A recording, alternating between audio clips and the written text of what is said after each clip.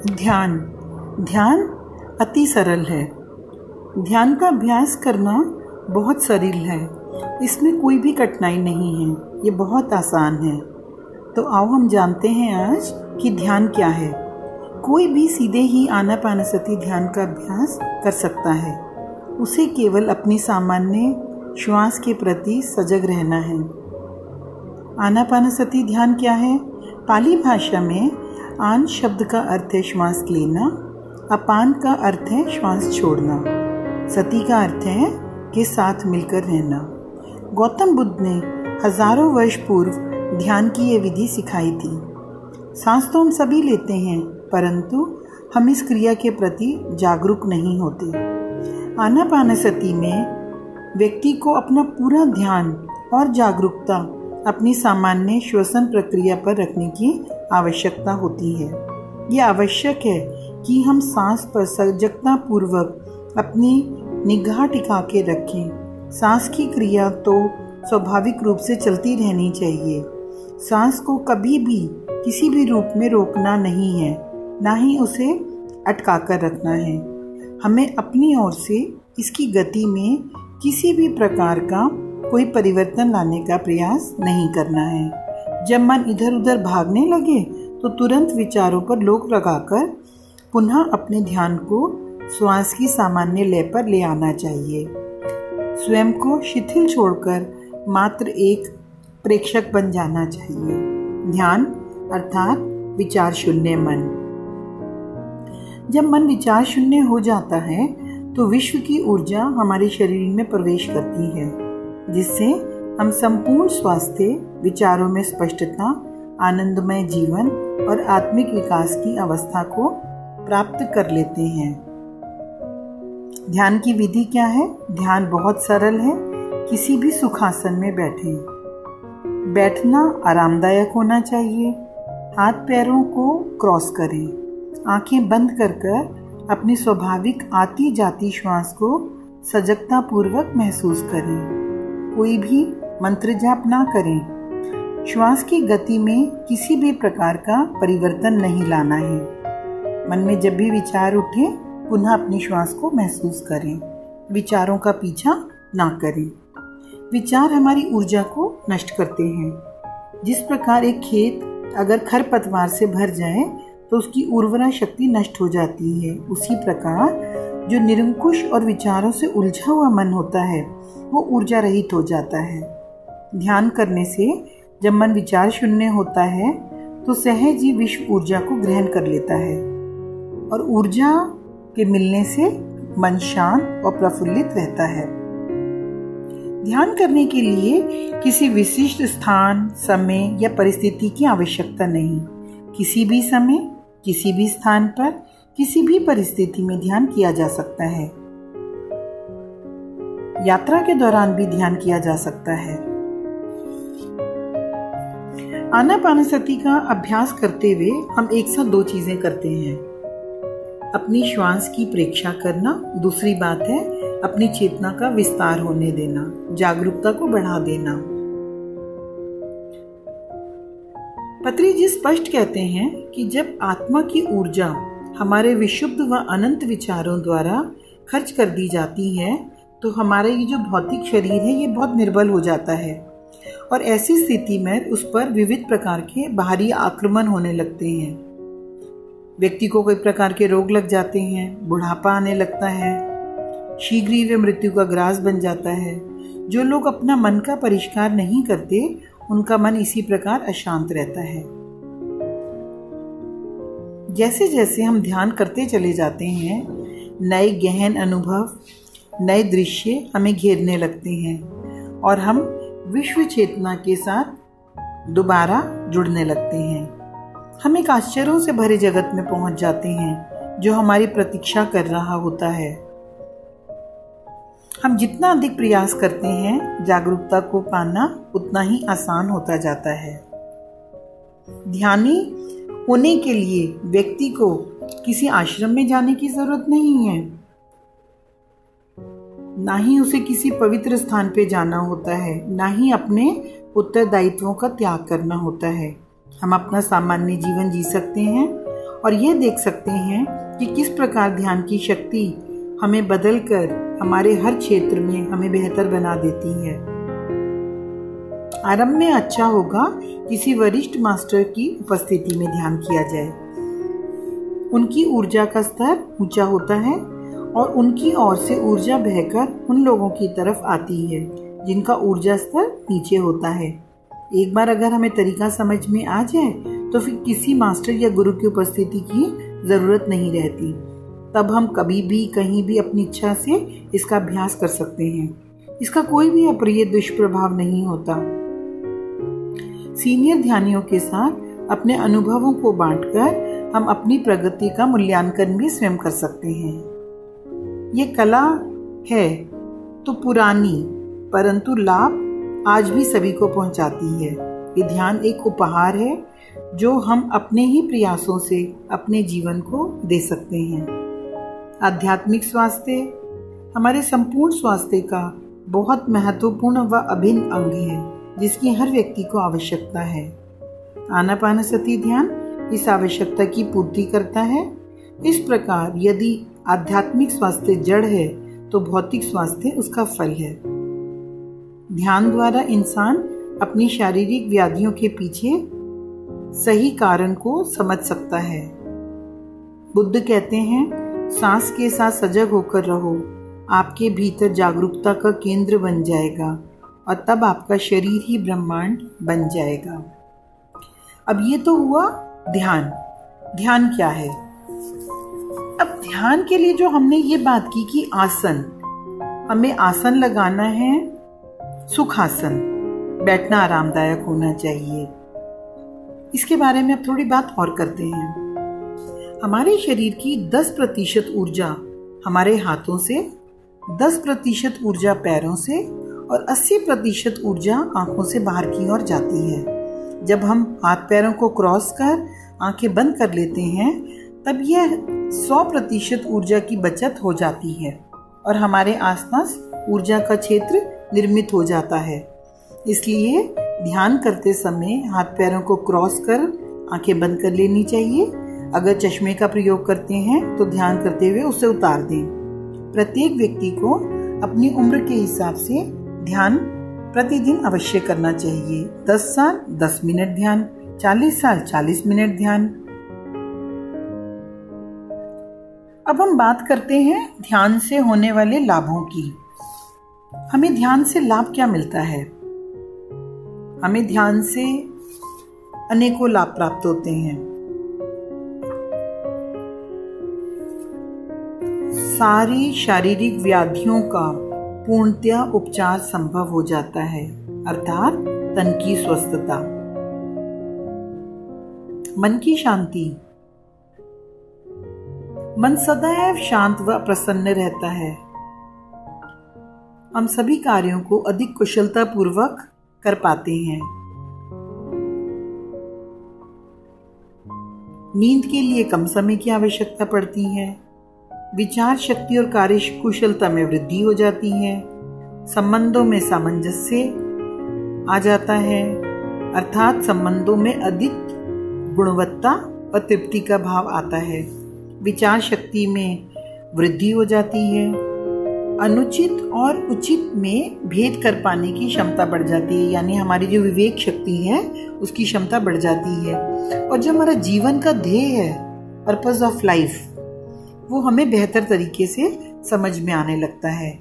तो अब जो हम ध्यान के लाभ की बात कर रहे हैं इसको थोड़ा विस्तार से और जानते हैं।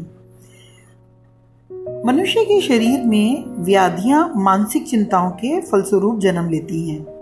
सभी मानसिक चिंताएं बौद्धिक अपरिपक्वता के कारण होती हैं। ये जो बौद्धिक अपरिपक्वता होती है ये आध्यात्मिक ऊर्जा व समझदारी की कमी के कारण होती है। अगर शरीर में आध्यात्मिक ऊर्जा नहीं है तो बौद्धिक अपरिपक्वता होती है। रोग ज्यादातर या मूलतः हमारे पूर्व जन्मों के नेगेटिव नकारात्मक कर्मों के कारण पैदा होते हैं। जब तक ये नकारात्मक कर्म निष्प्रभाव नहीं हो जाते ये रोग हमें छोड़कर नहीं जाते। इन कर्मों के निराकरण के लिए कोई भी दवाई काम नहीं करती। हम कितनी भी दवाइयाँ ले लें, उनका कोई भी असर नहीं होता। ध्यान के द्वारा जब प्रचुर मात्रा में आध्यात्मिक ऊर्जा हमें मिलती है, तब हमारी बुद्धि धीरे धीरे परिपक्व होने लगती है, हमारी मानसिक चिंताएं खत्म होने लगती हैं और परिणाम स्वरूप व्याधियां अदृश्य होने लगती हैं। ध्यान सभी रोगों के उपचार का एकमात्र उपाय है। और क्या होता है ध्यान से? स्मरण शक्ति में बढ़ोतरी।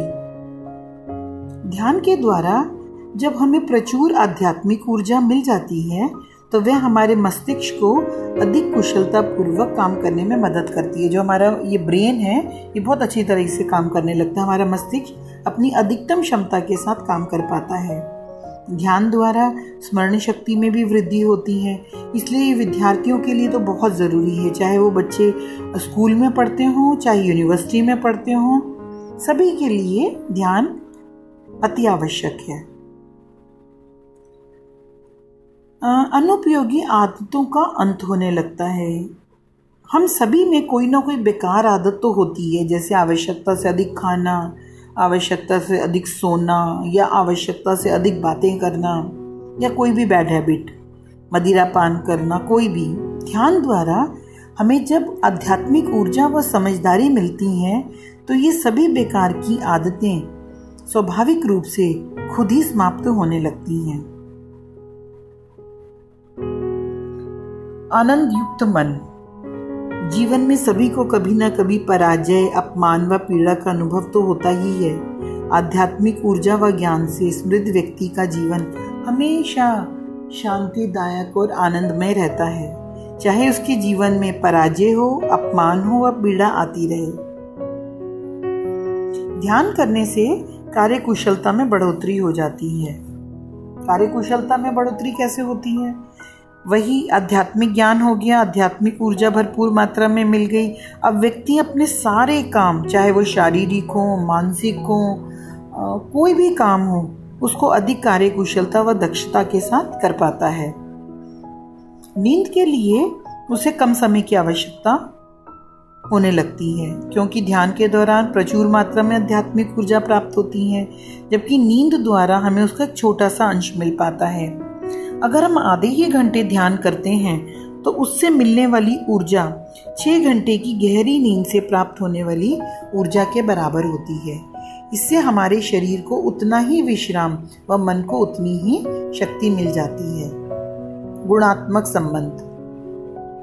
आध्यात्मिक बुद्धिमत्ता का अभाव ही एक कारण है जिसके स्वरूप हमारे पारस्परिक संबंध अपरिपूरित होते हैं। जब आध्यात्मिक ज्ञान हमारे पास होता है, तो संबंध भी सुखदायक बन जाते हैं। विचार शक्ति। विचारों को अपने लक्ष्य तक पहुंचने के लिए शक्ति की आवश्यकता है।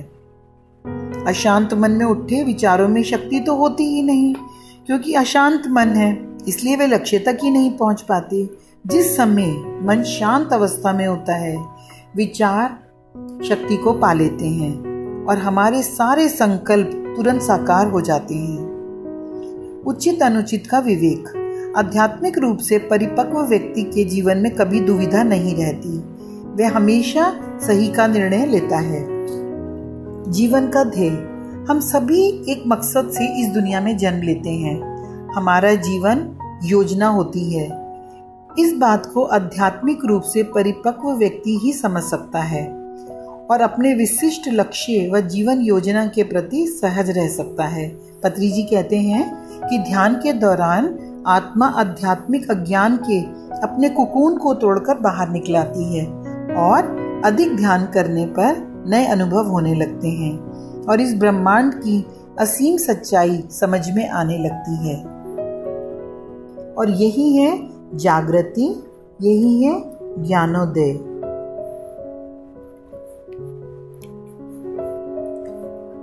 अब हम बात करेंगे ध्यान कौन कर सकता है। कोई भी व्यक्ति ध्यान कर सकता है। यह एक महत्वपूर्ण अभ्यास है जो सबके लिए है, बच्चे, युवा, वयस्क, सभी के लिए। वास्तव में बच्चे तो बड़ों से बहुत जल्दी और आसानी से ध्यान को अपना लेते हैं, क्योंकि वे सरल हृदय होते हैं। ध्यान में बैठते ही वे आसानी से एकाग्रता को भी पा लेते हैं। अन्य लोगों को अपने बंदर जैसे मन को पालतू बनाने के लिए अधिक श्रम करना पड़ता है, जो कि लगातार एक विचार से दूसरे विचार की ओर कूदता रहता है। अतः जाति, धर्म, रंग और संप्रदाय का विचार किए बिना कोई भी व्यक्ति इस कला का अभ्यास अपनी इच्छानुसार कभी भी कर सकता है।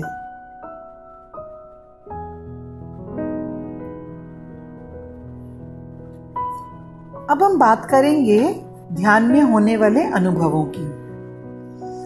ध्यान में हमें अनेकों प्रकार के अनुभव होते हैं। उनमें से कुछ इस प्रकार हैं। सिर का भारी होना, शरीर में हल्कापन, रंगों का दिखाई देना, विभिन्न आकृतियों का दिखना, शरीर में दर्द और शरीर का घूमना, दृश्य दिखना, पक्षी की तरह उड़ना और मास्टर से संदेश लेना। अब इसके बारे में थोड़ा और जानते हैं। जब ब्रह्मरंध्र से ऊर्जा भीतर प्रवेश करती है तो कई बार शुरू में सर भारी लगता है, जो बाद में ठीक हो जाता है। शरीर में हल्कापन, जब स्थूल शरीर सूक्ष्म शरीर से, जब हमारा जो स्थूल शरीर है इसके भीतर जो सूक्ष्म शरीर है वो ध्यान करने से उससे अलग होता है, तो हमें स्थूल शरीर का वजन महसूस नहीं होता। रंगों का दिखना, रंग के अलग अलग प्रकार के रंग हैं जो कि ऊर्जा के विभिन्न रूप हैं। विभिन्न रंग दिखने का अर्थ है हमने ऊर्जा को ग्रहण किया है। विभिन्न आकृतियां दिखना, आंखें बंद करने से हमें अपने मनोचक्षु से अनेकों आकृतियां दिखती हैं। हमने आंखों से जो देखा है वह सब ध्यान में हमारे मानस पटल पर उभरने लगता है। धीरे धीरे हमारे मन की शुद्धि होने लगती है। शरीर में दर्द और शरीर का घूमना, जब ऊर्जा हमारे नाड़ी मंडल को शुद्ध करती है तो शरीर के कुछ हिस्सों में दर्द होने लगता है। ऐसा होने पर हमें दवाई नहीं लेनी चाहिए, दवाई लेने की कोई ज़रूरत नहीं है। ध्यान करने से हम भौतिक शरीर की बीमारियों से छुटकारा पा लेते हैं। जब हमारा सूक्ष्म शरीर भौतिक शरीर से बाहर आता है तो हमें भीतर ही घूमने का अनुभव होता है। इसे एस्ट्रल ट्रैवल कहते हैं। दृश्य देखना, ध्यान में हम अनेक ऐसी घटनाएं, दृश्य या मास्टर्स को देखते हैं जो हमने अपने जीवन में कभी नहीं देखी होती। पक्षी की तरह उड़ना और मास्टर से संदेश। एस्ट्रल ट्रैवल के दौरान हमारा सूक्ष्म शरीर मास्टर से संदेश लेता है। संदेश कौन ले रहा होता है? सूक्ष्म शरीर। इस ज्ञान से हमें अपने जीवन में लाभ होता है और इस ज्ञान को बांटने से और ज्ञान मिलता है। इसलिए ध्यान खुद भी करें, ध्यान का अनुभव भी लें और ध्यान को बांटते भी रहें। ध्यान की 3 अवस्थाएं हैं। ध्यान विज्ञान ऊर्जा का विज्ञान है। ध्यान विज्ञान में श्वास ही हमारा गुरु है। ध्यान से ही मनुष्य आत्म साक्षात्कार के मार्ग पर अग्रसर होता है। साधक जब ध्यान में ऊर्जा ग्रहण करता है तो वह 3 अवस्थाओं से गुजरता है। प्रथम अवस्था, जब हम अपने प्राकृतिक श्वास के साथ होते हैं तो मन विचार शून्य हो जाता है। द्वितीय अवस्था में जब मन विचार शून्य होता है तो विश्व की ऊर्जा हमारे भौतिक शरीर में प्रवेश करने लगती है। तृतीय क्या होता है? जब विश्व ऊर्जा पर्याप्त मात्रा में शरीर में प्रवेश करती है तो दिव्य चक्षु और आंतरिक शक्तियां जागृत होने लगती हैं। हमारे भीतर अनेक प्रकार की शक्तियां, जो आंतरिक शक्तियां हैं, वो जागृत होने लगती हैं। तो मेरे प्यारे दोस्तों, ये आज हमने ध्यान के विषय में जाना। ध्यान क्या होता है, ध्यान कैसे करें, ध्यान सरल है। अब हम आगे बात करते हैं ध्यान की। तो ध्यान कई प्रकार का है। सामूहिक ध्यान, प्राकृतिक ध्यान, नाद ध्यान, पिरामिड ध्यान, पूर्णिमा ध्यान। सामूहिक ध्यान समूह में बैठकर किया जाता है और इसका प्रभाव तिगुना होता है, हमें 3 गुना ज़्यादा ऊर्जा मिलती है। प्राकृतिक ध्यान पर्वत, झील, समुद्र आदि के किनारे बैठकर किया जाता है, इससे भी हमारी ऊर्जा में वृद्धि होती है। संगीत के संग किया गया ध्यान नाद ध्यान कहलाता है।